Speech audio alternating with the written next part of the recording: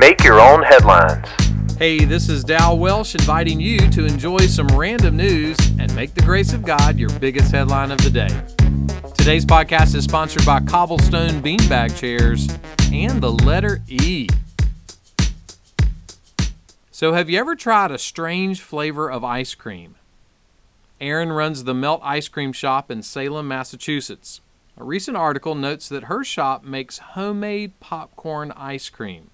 Yeah, there's no kernels and no chunks of popcorn, but it's smooth and popcorny. You know the highest rank in the popcorn army? Colonel. That same article noted something about Dolly Madison, the wife of the 4th President of the United States.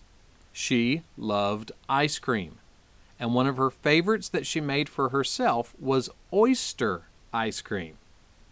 Now, I love me some oysters, so Dolly may have just motivated me to pull out the churn. If you're really indecisive over what flavor ice cream you want at the shop, they might just give you a waffle cone. The letter to the Hebrews says this: when Christ had offered for all time a single sacrifice for sins, he sat down at the right hand of God. That is a serious mic drop.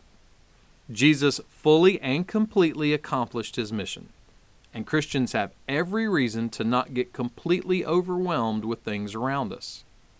Someone put it kind of like this: we are not yet beyond the reach of earthly storms, injuries, strange behavior, and surprising acts of evil in this unreasonable world.